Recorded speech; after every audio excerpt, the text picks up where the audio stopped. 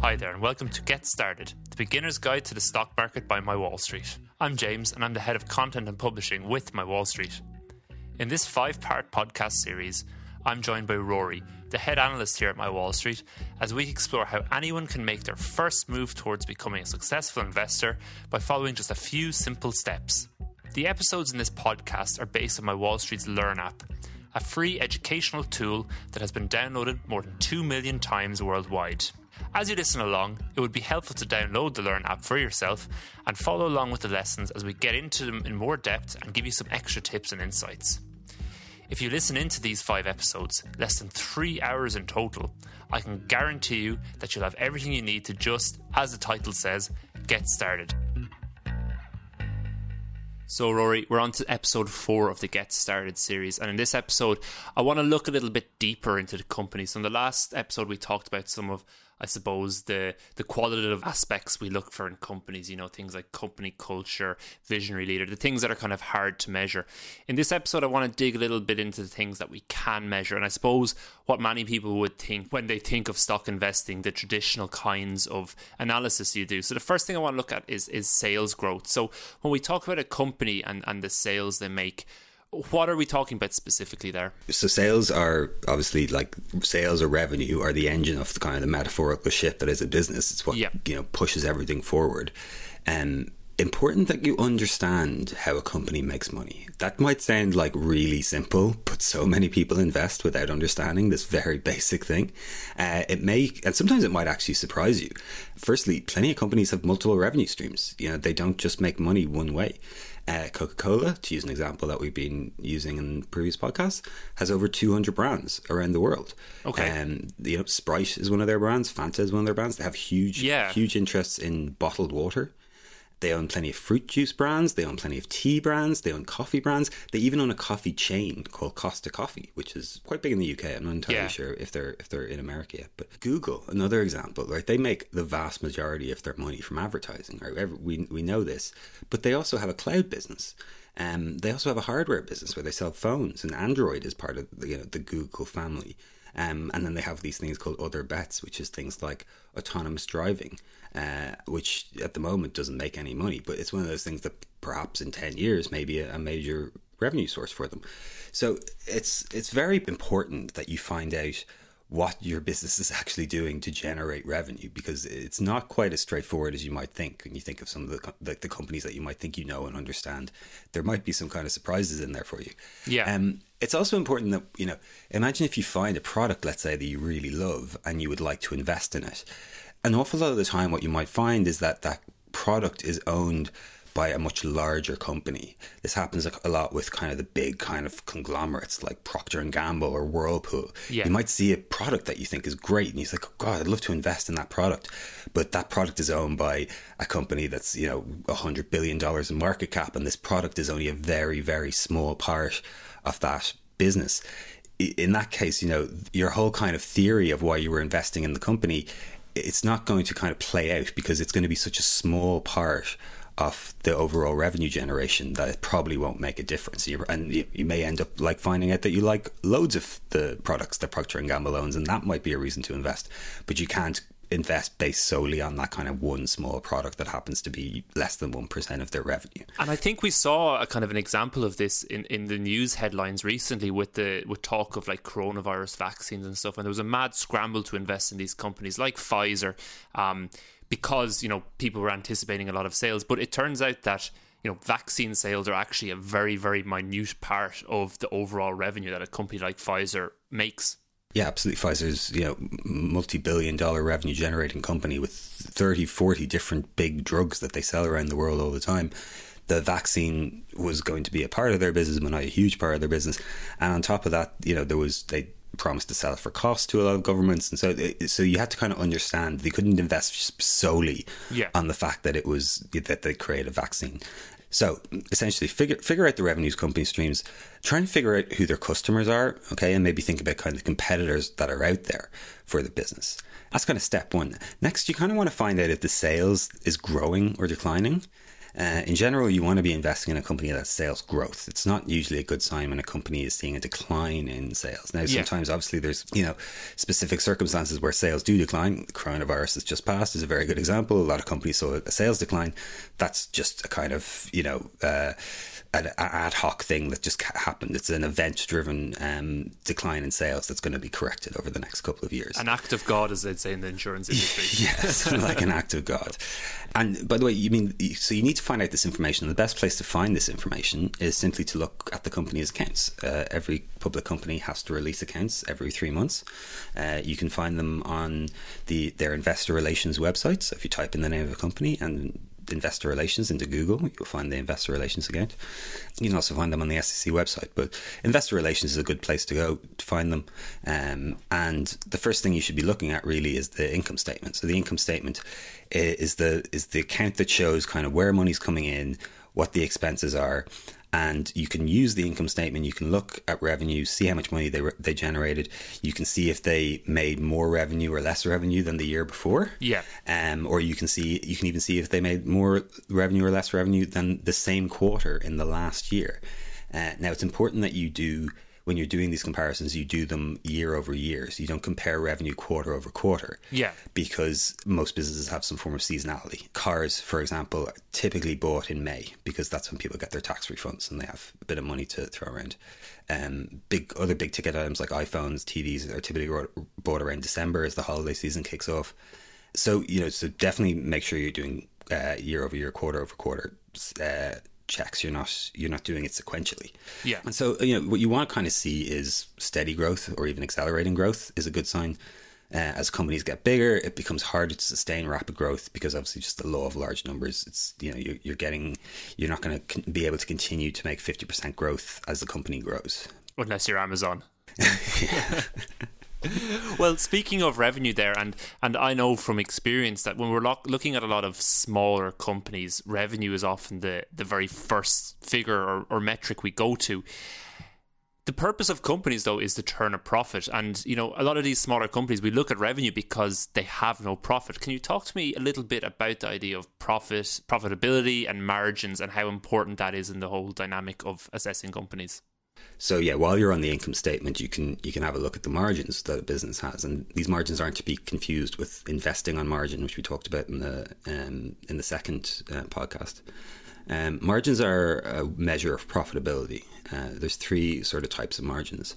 The first you'll come across is the gross margin, and the gross margin is essentially a measure of your gross profit. It's how much of each dollar do you keep after you sell a product. Okay, and that's the very kind of top of the margin waterfall. Let's say you have a product that you sell for $100, but it costs you $50 to produce that product and get it to the store ready to sell.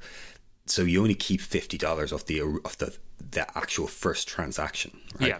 In that case, you have a 50% margin, and high margins are great. The higher the better. It really is, especially when it comes to that top of the funnel. Because once you have high gross margins, that means you have a lot more money for everything else that you need to spend. You need to spend money on. Now, different margins have different industries. Have different margin profiles. So, software, for example, tends to have much higher margins because you're not selling a physical product. Yeah. Once you've made the software, you have it there. You don't have to create a new version of the software every single time you sell it to someone. You're selling the same thing. So you just want to sell it to as many people as possible. And so you can see software companies with margins in the high 80s, even low 90%. The really, really top drawer, high margin businesses. You look at something more like a manufacturing business, like an automaker, for example, they have to build a new car for every car they sell. It's not every cheap. It's not cheap to build cars. So they tend to have lower margins because, as I said, they have to create a new car for every single sale they generate. Then you look at something like retail, for example, especially kind of like grocery stores, they have very low margins because they're not really making anything. They're kind of just facilitating the purchase of something. There's a space in which to buy someone else's product. And so there's an awful lot of people that need to be paid from the purchase of that product. The grocery store is essentially, buying it for $9 and selling it for $10 if they're lucky. Therefore, they're making a 10% margin. So, companies have other expenses other than just what they buy and sell, or what it costs to produce the product.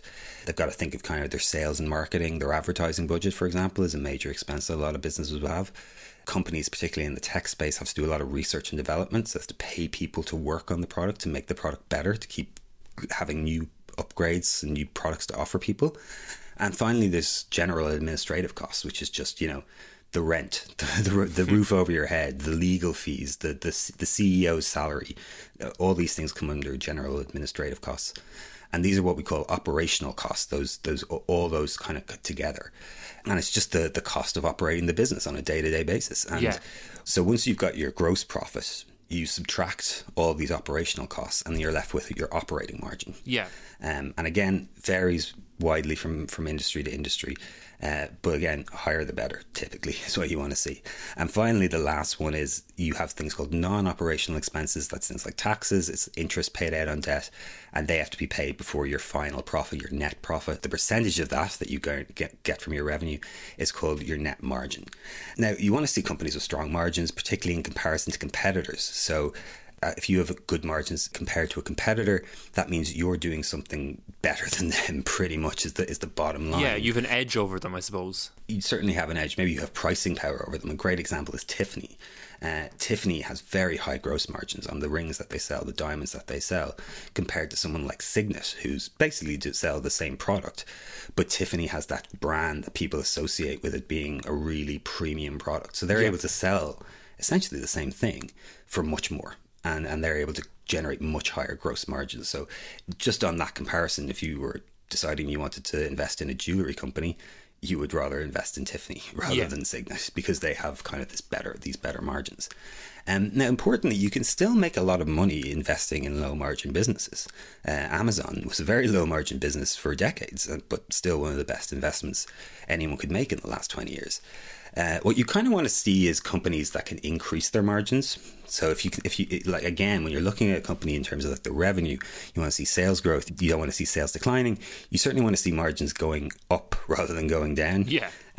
Companies that are able to increase their margins are doing them, either a couple of ways. They're either increasing their prices and people are paying more for what they were getting previously, or they're cutting expenses. They're becoming more efficient with how they spend money. Yeah. So maybe they're able to cut their marketing expense and it doesn't see sales reduce, or sales becomes a smaller percentage of their overall revenue as they grow. Is it ever the case, Rory, that in some instances a company's margin might be growing, but they might face a quarter or a few quarters of tighter margins thanks to maybe unexpected expenses? Again, I'm thinking of the coronavirus might have put a squeeze on a lot of people's margins. Certainly, yeah, that happens all the time. One-off expenses, restructuring costs, for example, can definitely hamper margins, particularly in things like retail. You can see periods where companies might do a lot of promotion. So they might decide, if they've built up an awful lot of inventory and they're trying to get rid of it, they might, slash their prices in order to move that inventory on, rather than have it just sit in a warehouse, which costs the money. And therefore you will see the kind of margin contraction for that, hopefully, one-time event. Now, if it starts happening all the time, it's not a one-time event anymore, and you're starting to think, right, well, this is now the new margin profile of this business. They've seen contracting margins, which isn't great. Interesting as well, some companies aren't yet profitable. That's one of the, especially if you're investing in small growth companies, you'll find an awful lot of them aren't yet profitable. It's not the end of the world, but it's important that you are able to see some kind of path towards profitability. Yeah. If their revenue is kind of growing and their costs are becoming a smaller percentage of their revenue over time, then you can see, okay, if they just keep this revenue keeps growing and costs keep declining, or costs keep becoming a smaller percentage of the revenue, eventually it will tip over and they will become profitable. So if there was a company whose revenue was growing massively, but the costs were also growing massively, maybe in line with revenue or even higher than the revenue growth, I imagine that would be a massive red flag for you. It's not necessarily a red flag, because that can happen, particularly in very small companies. Okay, orange flag. It could be an orange flag.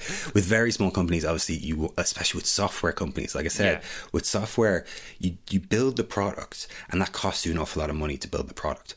But once you've got the product, you just want to sell it to as many people as possible, because it doesn't cost you anything more. If 10 people use the product or 10 million people use the product, it doesn't matter to you. So you want as many people using the product as possible. So you might spend an awful lot of money developing the product and marketing the product, and it might seem like your expenses are just crazy compared to your revenue generation. But if enough people start taking it on, suddenly that revenue starts growing. And if it's like a subscription business as well, if that's recurring revenue is going to happen again and again every year, it's worth the early investment to get it off the ground and get people using it. Absolutely. So definitely a lot of subtleties to look into and dynamics with profitability margins. Let's move on to something that's giving me horrendous flashbacks of business studies when I was in school, the balance sheet. What do we need to look out for in a company's balance sheet that won't send us to sleep? There's not much that won't send you to sleep. The balance sheet is the second of the three primary accounts that companies post. What the balance sheet is there for is to give you a snapshot of what the business looks like at that very moment. Okay. And really what it does, it just gives you a sense of the assets the company has and the liabilities that the company has. Now, you can really deep dive into a balance sheet, but as a new investor, two of the kind of most important things that you want to see is you want to see that it has a strong balance sheet. And by strong, I mean that the company has plenty of cash. Is always a good sign. Cash gives company options. So you look at cash and you also look at something called cash equivalents. So things that can be converted into cash quite rapidly. So like investments the company might have made themselves. I'm thinking of Tesla have Bitcoin on their balance sheet, don't they? I suppose that would be considered maybe a bad example. Cash and equivalents. It's typically, bonds would be considered that's something they convert pretty rapidly over to cash if they wanted to, or certificates of deposit. They're not actually physical cash that they have in the account, but they're very similar to cash. So they can be converted into cash quite rapidly. That gives company options. When you have cash on the balance sheet, it means you can do a lot of stuff. You can invest more in the business. You can grow your sales team. You can spend money on marketing, spend money on research and development, acquire competitors, acquire other businesses that might augment your own services. All these things are available to you when you have cash. Without cash, you're pretty limited in what you can do. So just having a look at the cash and equivalents, seeing if they have a good chunk of cash, particularly if they're an unprofitable business. Having cash is very important when you're unprofitable to ensure that you can keep paying the bills, that you've got that kind of, you've got enough to survive this cash burn that's happening as you go from unprofitability to profitability. Yeah.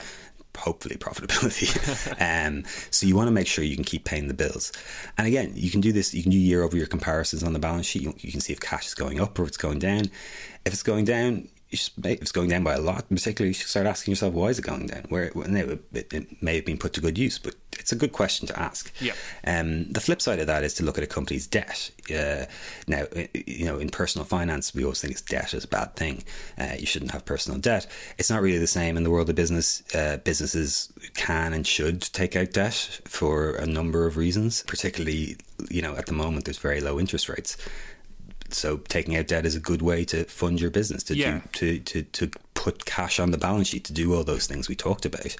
But what you don't typically want to see is a company that has way more debt than cash, or a company that's there's more debt on their balance sheet than the value of the company. That would be a very bad sign. Yeah.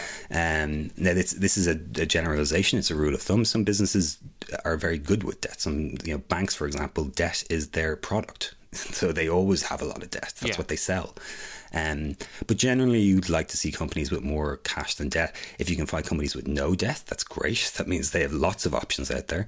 And again, checking it year over year, making sure it's not going crazy, making sure it's not going up too much, or that the debt's not going up too much, or that the cash isn't going down too much.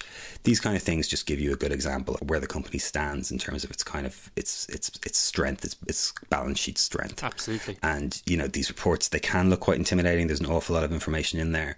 But, if you're going to put your money behind a business, you should be kind of investigating these things, making sure you have an idea of what's going on in the business. You don't have to, dive into every single thing, but get a good sense of what's happening on the balance sheet. Yeah, definitely the underlying strength of a business is a good way to think of it. The final account to look for is the cash flow statement. How does cash flow differentiate from just revenue? It seems like they're both ways to look at money coming into the business. Yeah, it confuses a lot of people. It's this idea that revenue is the kind of sales that you make, in a particular amount of time. But the sales you make doesn't necessarily mean that the cash is coming in during that same period. The cash flow statement is very much a kind of ledger of cash in, cash out over a particular time frame. It can, vary massively in terms of revenue depending on when you take payment, or when you pay out your creditors. All these things can affect the cash that's coming in, the cash that's coming out, where you're investing money, for example, how you're financing the business. All these things can make cash flow versus kind of profitability seem vastly different. And an awful lot of the times you will see companies that aren't yet profitable, but who are cash flow positive. That's kind of the first step towards profitability, is becoming cash flow positive. And companies that are cash flow positive have that cash they can play around with, that they can help grow the business. And it's a good thing to see a company being cash flow positive, at least if they're not profitable. So again, cash flow positive just means that there's more money coming in than going out. Yeah. Okay. Good to know. Let's move on then. And, we talked in the last episode about the importance of strong leadership. You can see strong leadership in many different ways. You can see it in how, happy the company's employees are, and how well the business performs, I suppose, from an ethical and social point of view. But another side of strong ownership is how much of a stake the owner or the management team actually have in the company. And this is seen through insider ownership. Talk to me a little bit about how much importance or weight we put on insider ownership. I think it's a very important thing to look at. Now, the asterisk to that is that it depends on the business very much. So typically in all businesses, you will find that management own some shares in the business. And this is because a lot of managers, CEOs, etc., they get paid in company shares. That's part of the remuneration package.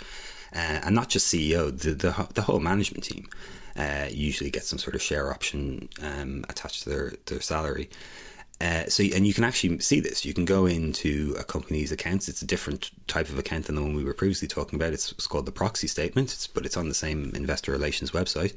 And you can find out how much the CEO is getting paid. You can find out what his share options are, and you can find out what percentage of the business management owns in terms of what their share stake is. With a founder, if you've got a business that's a young business with a founder who's still at the company, who's still CEO of the company, you would expect them to own quite a substantial stake in the business, because they started the business at one point, they had 100% share ownership. So obviously it will be taken down as they bring in investments to finance the company. And then when they IPO, they give off an awful lot of shares to finance the business even more, so that their percentage will be constantly being, worn away. But it's very nice to see managers, CEOs that have a high percentage stake in the business. And when I say high, 5 to 10% is quite high. That's quite a lot of a business to own, particularly if you're talking about a multi-billion-dollar business. However, this isn't kind of a really kind of hard and fast rule, because with companies that have been around for an awful long time, it'd be very hard to find high insider ownership. Look at something like Disney, for example. The founder is long deceased, so therefore the idea that someone would have a very large stake in Disney, which is a multi-billion-dollar company, would be unusual. You wouldn't expect to see that. What's great about high insider ownership is that it aligns the interests of management with the shareholders. If they have a lot of money tied up in the business, you kind of have more faith in them that they're going to act responsibly and try and grow that wealth. They're not going to, diminish that wealth. They do something that's counter to the interests of the shareholders. Something that I really do like to see is when you have a company where the founder is no longer involved, and let's say a kind of a professional CEO has been brought in to run the business, and that CEO has accumulated a large ownership in the business.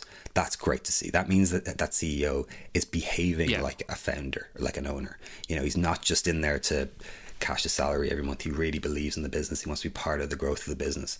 So that's even sometimes better than seeing a founder CEO who has a large stakeholding in the business, someone who has gone out of their way to build up a nice stake in the business. Yeah, it's a pretty clear sign that, a new CEO isn't just a mercenary coming in for a big paycheck, that they're actually putting their own personal wealth on the table along with the performance of the company. Indeed. And you can see as well, a lot of new investors tend to get caught up in this idea of insider buying and selling, because you can see this. You can go and find out when management have sold shares or when they've bought shares. Insider selling isn't really as big a deal, I think, as most people kind of make out. For the most part, like I said, a lot of CEOs' wage packages are tied to the stocks that they bring in. So a lot of the time they're just selling the stocks that they've accumulated as part of their wages, and either to kind of invest it elsewhere, buy a house, buy an island, buy a yacht, whatever they want to do. These are, it's down to them. Unfortunately, as shareholders, we can't dictate to CEOs how they spend their money. So that's not a huge thing. When you see an insider buying a lot of shares, that can be a very bullish signal, because obviously they don't have to buy shares. They have decided to put money into the business because either they know something. If they know something that's not public, they're not supposed to be buying shares. That's illegal. But if they just have a kind of good feeling that the business is going to perform well and they buy shares, that's always a very bullish signal. It tends to send the stock up when insiders make big purchases. Definitely one to keep an eye on, yeah. So when we talk about companies, I suppose the next level is that, as we've talked about, all companies are different and all industries are different, and specifically with industries, there's very different metrics that we can look at across different industries. So you mentioned, for example, that SaaS or cloud companies often have higher margins than hardware companies, but they're also, like for example in the restaurant industry, have certain metrics and things to look at which are quite important that other industries don't have. Can you talk to me about a few of these kind of industry specific metrics to look at? Yeah, so within the kind of idea of looking at the company's sales and the balance sheet and all this, you can also kind of read down through the quarterly reports, and most companies will break down the business with a couple of kind of what I call key performance metrics. So things that they use within the company to measure success. And like I said, it varies quite widely across industries. One that's specific to the restaurant industry is one called same store sales. So that's a way of measuring how much money a restaurant made that was there 12 months ago, as opposed to a new restaurant that they've opened in the last 12 months. That's important because restaurant chains are constantly building new restaurants, and so revenue growth, you can see their sales are growing, but how much of that is just from opening new restaurants? What about the restaurants that were there 12 months ago? How are they performing? Are they getting busier? Are they getting less custom? So same store sales is a very important one for restaurants. It's kind of a combination of foot traffic, so how many people are going into the restaurant, and also the average ticket, so are people spending more or less every time they come in? So that's a very important metric for the restaurants sector. It's also similar to the retail sector. Again, they want to see are stores performing? Is a store that we had 12 months ago seeing more people come in? Are they spending more money? So same store sales is used in the restaurant sector and retailers. Now when you come to something like software, for example, you see some very different metrics. One particular one is retention. So we talk about SaaS, software as a service companies. These companies are selling software on a subscription basis. And when you're selling something on a subscription, and it doesn't have to be software, we talk about Netflix as well, that's a subscription business.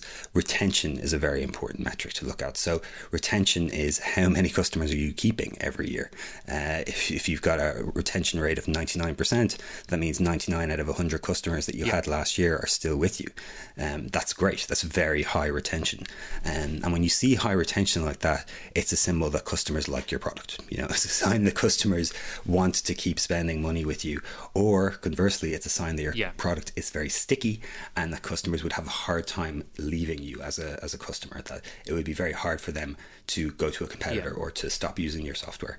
So that's just two examples, and you'll find them across different sectors. Will have different kind of metrics. As you kind of start looking into different businesses, you'll start to see the same ones crop up in the same industry over time. Yeah, absolutely. Another one to add there is bookings that you often see in video game industry, and once you start to see it in one report, you see it repeatedly, and you kind of learn to look out for it as an important metric. Let's move on then to a question I think we get all the time: is how do you know if a company is undervalued or overvalued? I want a quick answer on this, Rory, because it's surely a very easy question to answer. That reminds me of a story that someone asked Warren Buffett how he became so rich, and he said, "I buy businesses when they're undervalued and sell them when they're overvalued."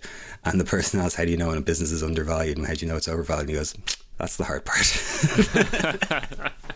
So yeah, the concept of overvalued and undervalued is something that then this now crops up. So you've found a business that you're interested in, you've looked through the metrics, you've tried to find the sales, you've looked at the balance sheet, you've looked at the key performance metrics. You've got an awful lot of information, and you want to know whether a company is overvalued or undervalued.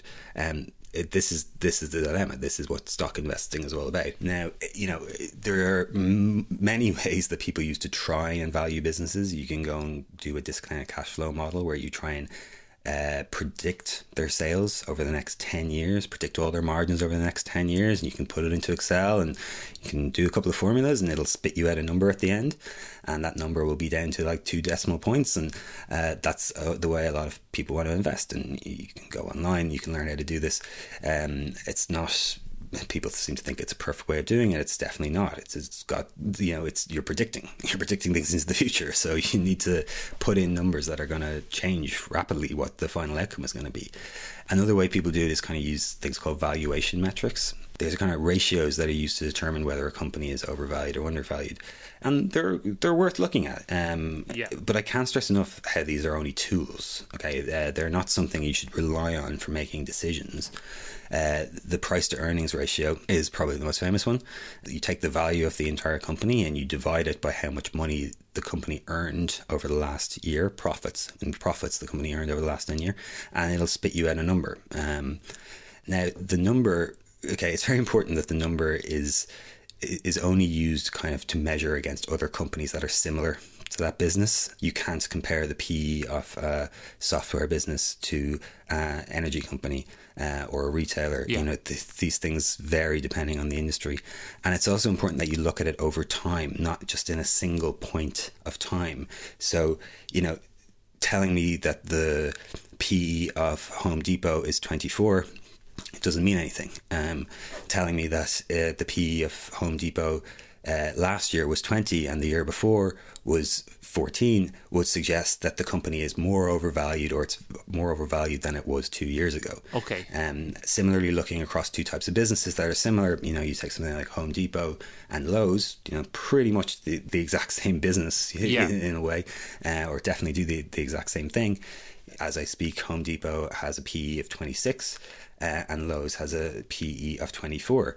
That would suggest that Lowe's is a better value investment than Home Depot. Now, I don't subscribe to that. I think Home Depot is a much better business.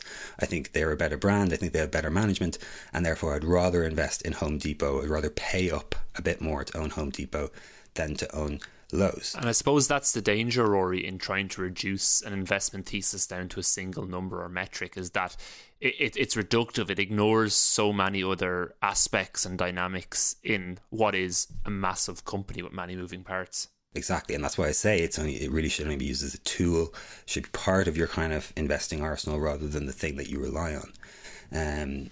Now, talking about price to earnings, a lot of companies, as we talked about, aren't profitable yet. They don't have earnings, so that you can use something called price to sales, which instead of dividing the company's value by its earnings, you divide it by its total sales.